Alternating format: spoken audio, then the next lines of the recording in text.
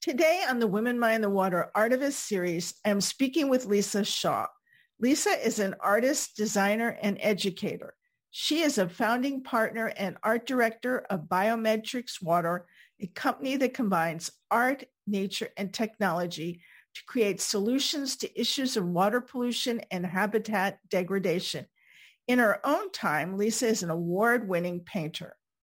The Women Mind the Water Artivist series engages artists in conversation about their work and explores their connection with the ocean.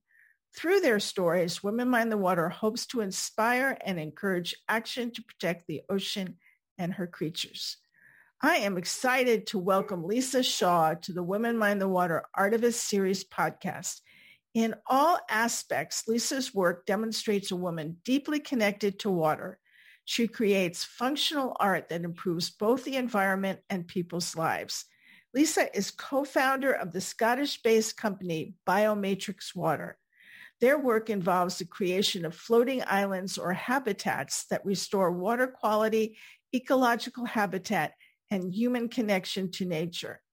Biometrics Water does this with an interdisciplinary approach combining art, nature, and technology. Welcome, Lisa. I am looking forward to sharing your work with listeners. I think listeners will be fascinated with how art and technology can work along with nature to heal urban eyesores and restore freshwater, estuarine, and even marine environments. I encourage listeners to watch the video version of this podcast to see what we are discussing. Lisa, thank you for joining us today. I think this is going to be a fascinating podcast. Oh, thank you, Pam. I'm really happy to be with you. So I'd like to begin by exploring the journey that brought you to where you are today. I listened to your 2016 TEDx talk, and you had the audience laughing when you talked about the field trips you took as a child with your family. Would you share one of these stories with listeners? Yes. When I was doing that talk, I talked about the kinds of holidays that we would go on, and they usually would involve not necessarily trips to the beach or lovely outings or amusement parks, but instead we would visit the local wastewater treatment facilities or open sewage canals, depending on where we were in the world. And that was because my father, he worked in wastewater treatment, and he worked together with the inventor, Dr. John Todd. And together they built living machines, which are quite a special form of wastewater treatment. They're a natural form using biological processes within a greenhouse, and they have plants and fish and aeration, and the microorganisms that live on the roots of the plants help to break down the pathogens that's in the wastewater. So my dad was very passionate about this work, very inspired by it. And I think, as is the case when you run your own business, it kind of entered into all of our aspects of our lives. Our dinner table conversation often ended up being about, wastewater. It kind of always came down to shit, we would say sometimes. So that's a bit of a family joke.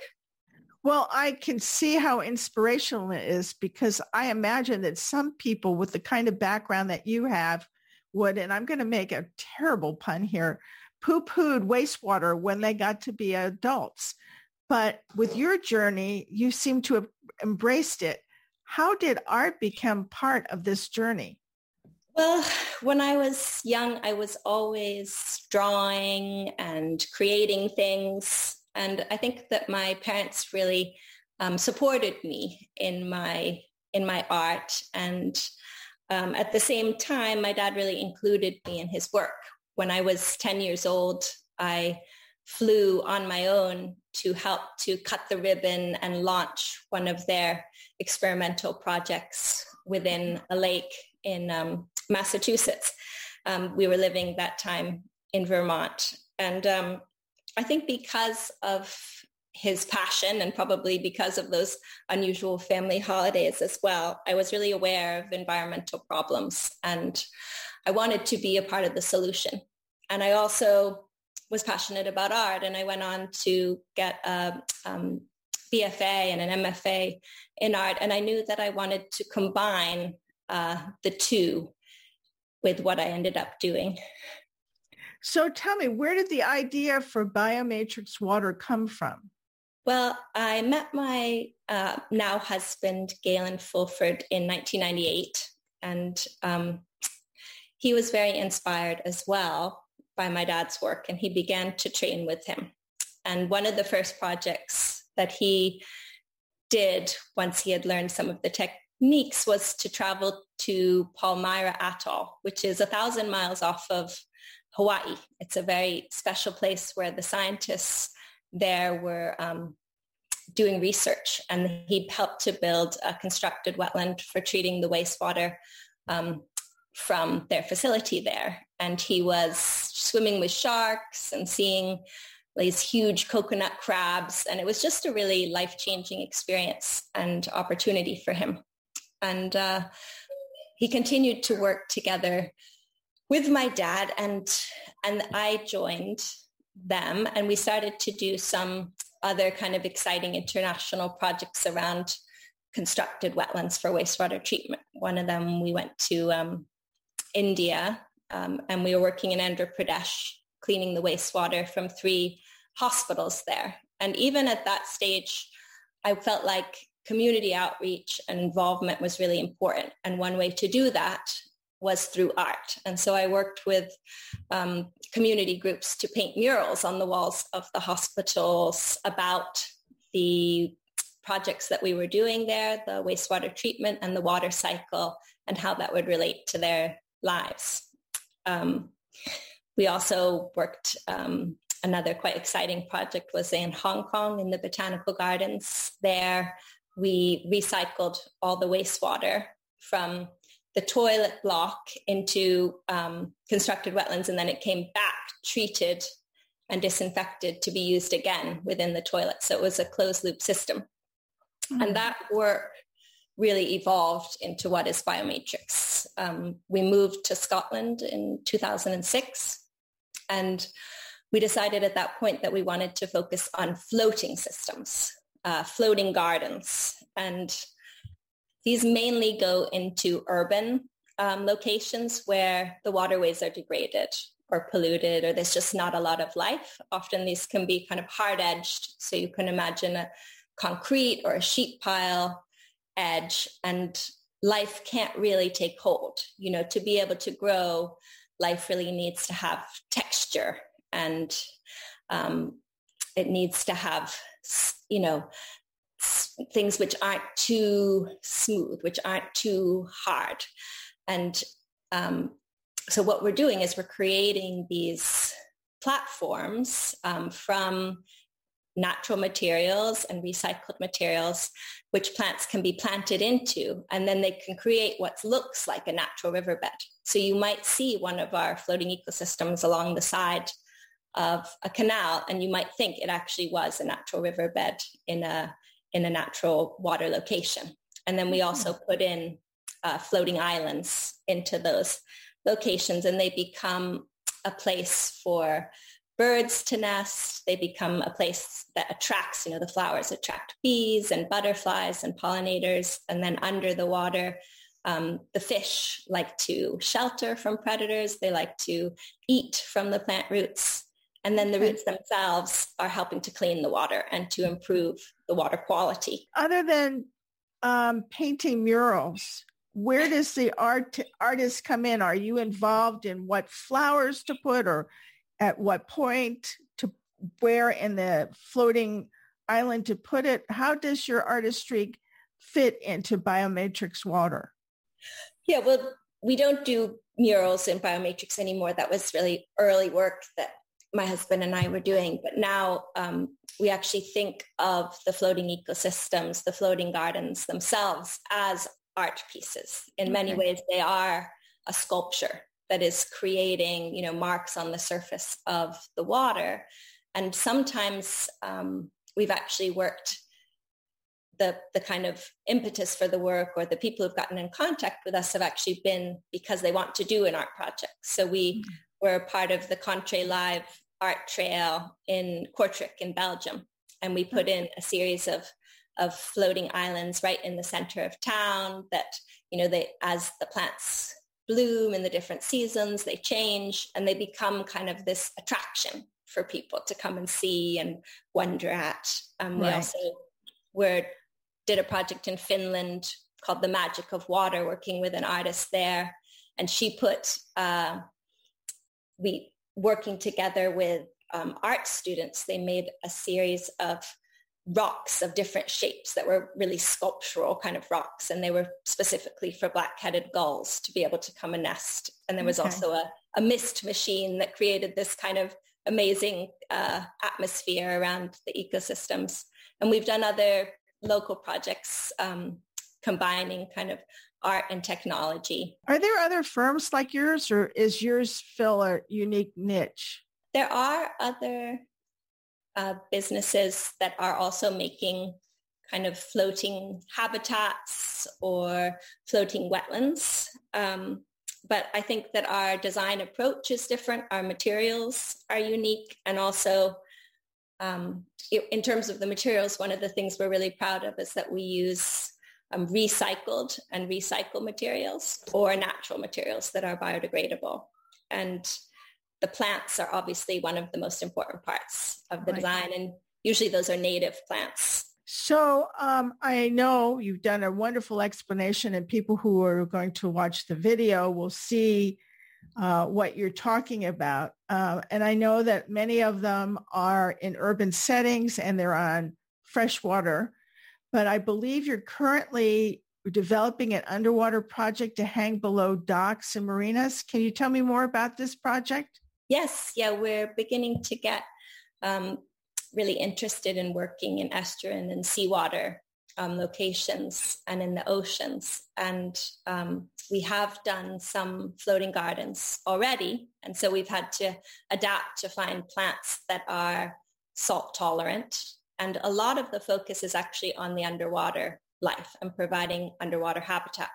So one of the products that we're currently developing, we call it shelter shells, and they hang underwater, and they can go underneath kind of docks or marinas or floating ecosystems or other platforms, and they become a habitat for fish and other sea life to be able to take hold. And it's really been a very artistic, creative process making the shelter shells. We began with working with clay and just having it at our kitchen table, and our kids were playing with it too, and we looked at lots of different shells, and we started to create different shapes and make different textures, some of it pressing the shells into it, finding different things that we could use to make textures, cutting holes in it. And we wanted to create spaces that fish could enter into and hide, as well as textures that different sea life could kind of cling onto. And eventually we settled on a shell design, and then we created a mold out of rubber, and then that mold can then be cast in concrete, and it attaches onto a chain that can then hang underneath the platforms. And there could be many, there could be, 15 different shells that could hang beneath if it was very deep. And our plan is to have slightly different designs, different sizes that could be combined to create this underwater habitat that's really great for seawater. What made you think that the area underneath the docks needed more habitat? Were you diving underneath and going, gee, this looks a little barren? Not personally diving, but just through our work, we kept getting asked by people, do you do seawater locations? Like we began to notice that this was actually a real interest and a need to have more life in the marinas and that sort of thing, because I think other people were diving and seeing that there wasn't actually all that much going on there. Tell me about your Flotsam Island project. I've seen a few pictures on various websites, but I'm not really clear whether it's a project that was done as a conceptualization of an idea or an actual endeavor. Yeah, thank you. The Flotsam Island project came about. I was looking at photographs of the plastic rubbish in the oceans and feeling really concerned about this. And in the images, I kept noticing that there would be mangrove seeds or coconuts, or somehow there were seeds that were in these images. And I had this idea, well, what if the plastic rubbish was made into floating islands? Could they then grow? Could the seeds start to sprout? Right. And so it was really an art project. And I gathered floating rubbish on local beaches. I live near the beach here in Scotland, and put it into fishing net and spiraled it around and made it into a floating island, which I planted with plants. And then it was exhibited in a gallery in London called Lime Wharf within a big tank. Clearly, you're very passionate about what you do. What do you find most rewarding about your work? It's wonderful to see the life coming back to degraded waterways, that places that were polluted or full of rubbish, having the rubbish cleaned up and then having them become full of flowers and of plants. And then it's also about the joy that being connected with nature brings to local people. I was recently in London and I had a painting that was part of an art exhibition there, and I went for the opening, but at the same time, I took an extra day and visited some of our projects to photograph them and to be there. And in one of them, there had been ducklings that had just been born and cygnets that had just been born. And there was a family there, and I started chatting with them, and they said, oh yes, we come here every day to check when they were sitting on the nests, and they've hatched now, and we're so delighted. And now we're coming to check on the babies. And I could just see how important it was for them to feel connected to nature and to wildlife, even within the heart of the city. How do you describe yourself as an artist? Are you a painter, a visual artist, or something else? I guess I think of myself as an artist, and that encompasses many different aspects. Painting is definitely one of my passions, and I find that having a studio practice kind of helps me keep my sanity and sense of balance in life. And it does inform my other work. And sometimes I've even had opportunities to meld the two. There was a project locally, a place called Brodie Castle, and there's a big pond there. And in the pond, we worked with groups of school children to plant a series of 6 small floating islands. And then at the same time, I created a series of paintings inspired by the pond, by the underwater life of the pond, and by the floating ecosystems themselves that was exhibited in the stables of the castle. So it was a nice kind of interweaving of my two passions. Right. Well, so you're an installation artist in terms of what you do for biometric water, and then you're a storyteller with your painting. And I think that's lovely. I did read in your in your biography, that you won the 2021 Holly Bush Women's Painter Award for Best Abstract Painting. And apparently you created it out of trash. Tell me more. Thank you. Yes, that was really exciting. And I guess that, similar to the Flotsam Island project, came out of a concern that I felt about seeing all this plastic rubbish in the oceans. And I feel a real deep connection with the ocean. I love living by the sea, and I've painted many times the ocean and the tide pools, the waves. Water is really a huge theme, the only theme I would say in my art is water. But this was the first time that I painted what I kind of think of as contemporary landscape painting, in that it actually incorporates the human impact on nature and often destructive influence of this. And so I painted the floating plastic rubbish in the water. And I think one of the things that's a little bit disturbing about these paintings is that they're also very beautiful.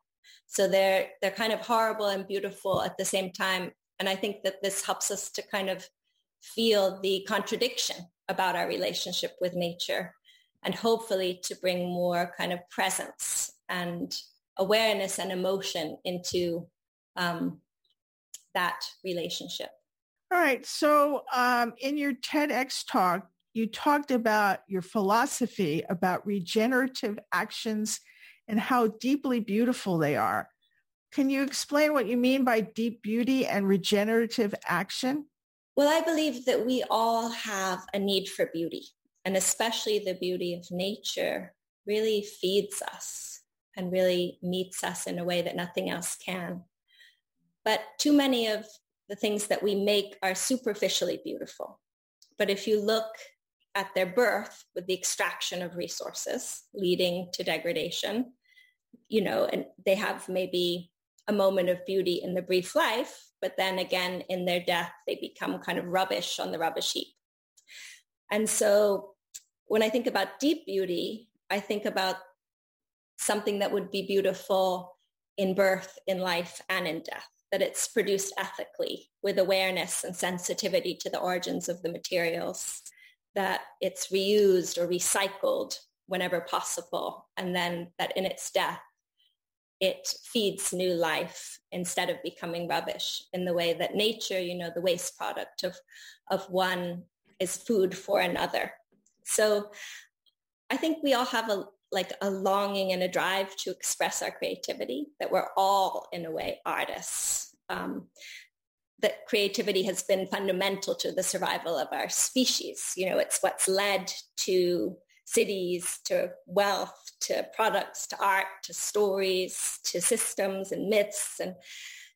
But if we don't express this creative longing in meaningful ways, and I think many of us have repressed it, then that can lead to a state of emptiness and kind of longing, wanting that's easy to fill with consumption. What I love about what you do, and there's so many things in terms of sustainability and in creativity and promoting healthy communities through the water, is that you're also paying a wonderful honor to your father, carrying on his legacy, what he was doing and doing. It's bloomed into something even more beautiful than the practical biological aspects of what he did. So I'm going to ask you if you have any suggestions for listeners on how they might protect and enhance their local waterways. I think that one thing that we can do is think about how can our lives and our actions be regenerative. To regenerate means to renew, to revive, to restore. And one of the ways to do that is to look to waste, to rubbish, or to degraded places as a place to begin. And these could even be inside ourselves. I think many artists would say that some of their best work has come from some of their darkest times or some of their most difficult, painful experiences, So like everything you've said today, I can feel the passion, and it's expansive. You embrace a community of people and offer them ways to feel engaged. And I think that's lovely. And I want to thank you for being on the Women Mind the Water podcast. I enjoyed talking about interdisciplinary approaches to solving issues that negatively impact Earth's water. All too often, restorative actions seem one-sided in their approach. It is inspiring to meet an artist who embraces collaboration, both in terms of designing solutions and including the community that will be most impacted. I'm grateful for what you do and for sharing a little of this with our listeners. I'd like to remind listeners that I've been speaking with Lisa Shaw for the Women Mind the Water podcast series. The series can be viewed on womenmindthewater.com. An audio-only version of this podcast is available on the Women Mind the Water website, on iTunes, and other sites. Women Mind the Water is grateful to Jane Rice for the use of her song, Women of Water. All rights for the Women Mind the Water name and logo belong to Pam Ferris Olson. This is Pam Ferris Olson.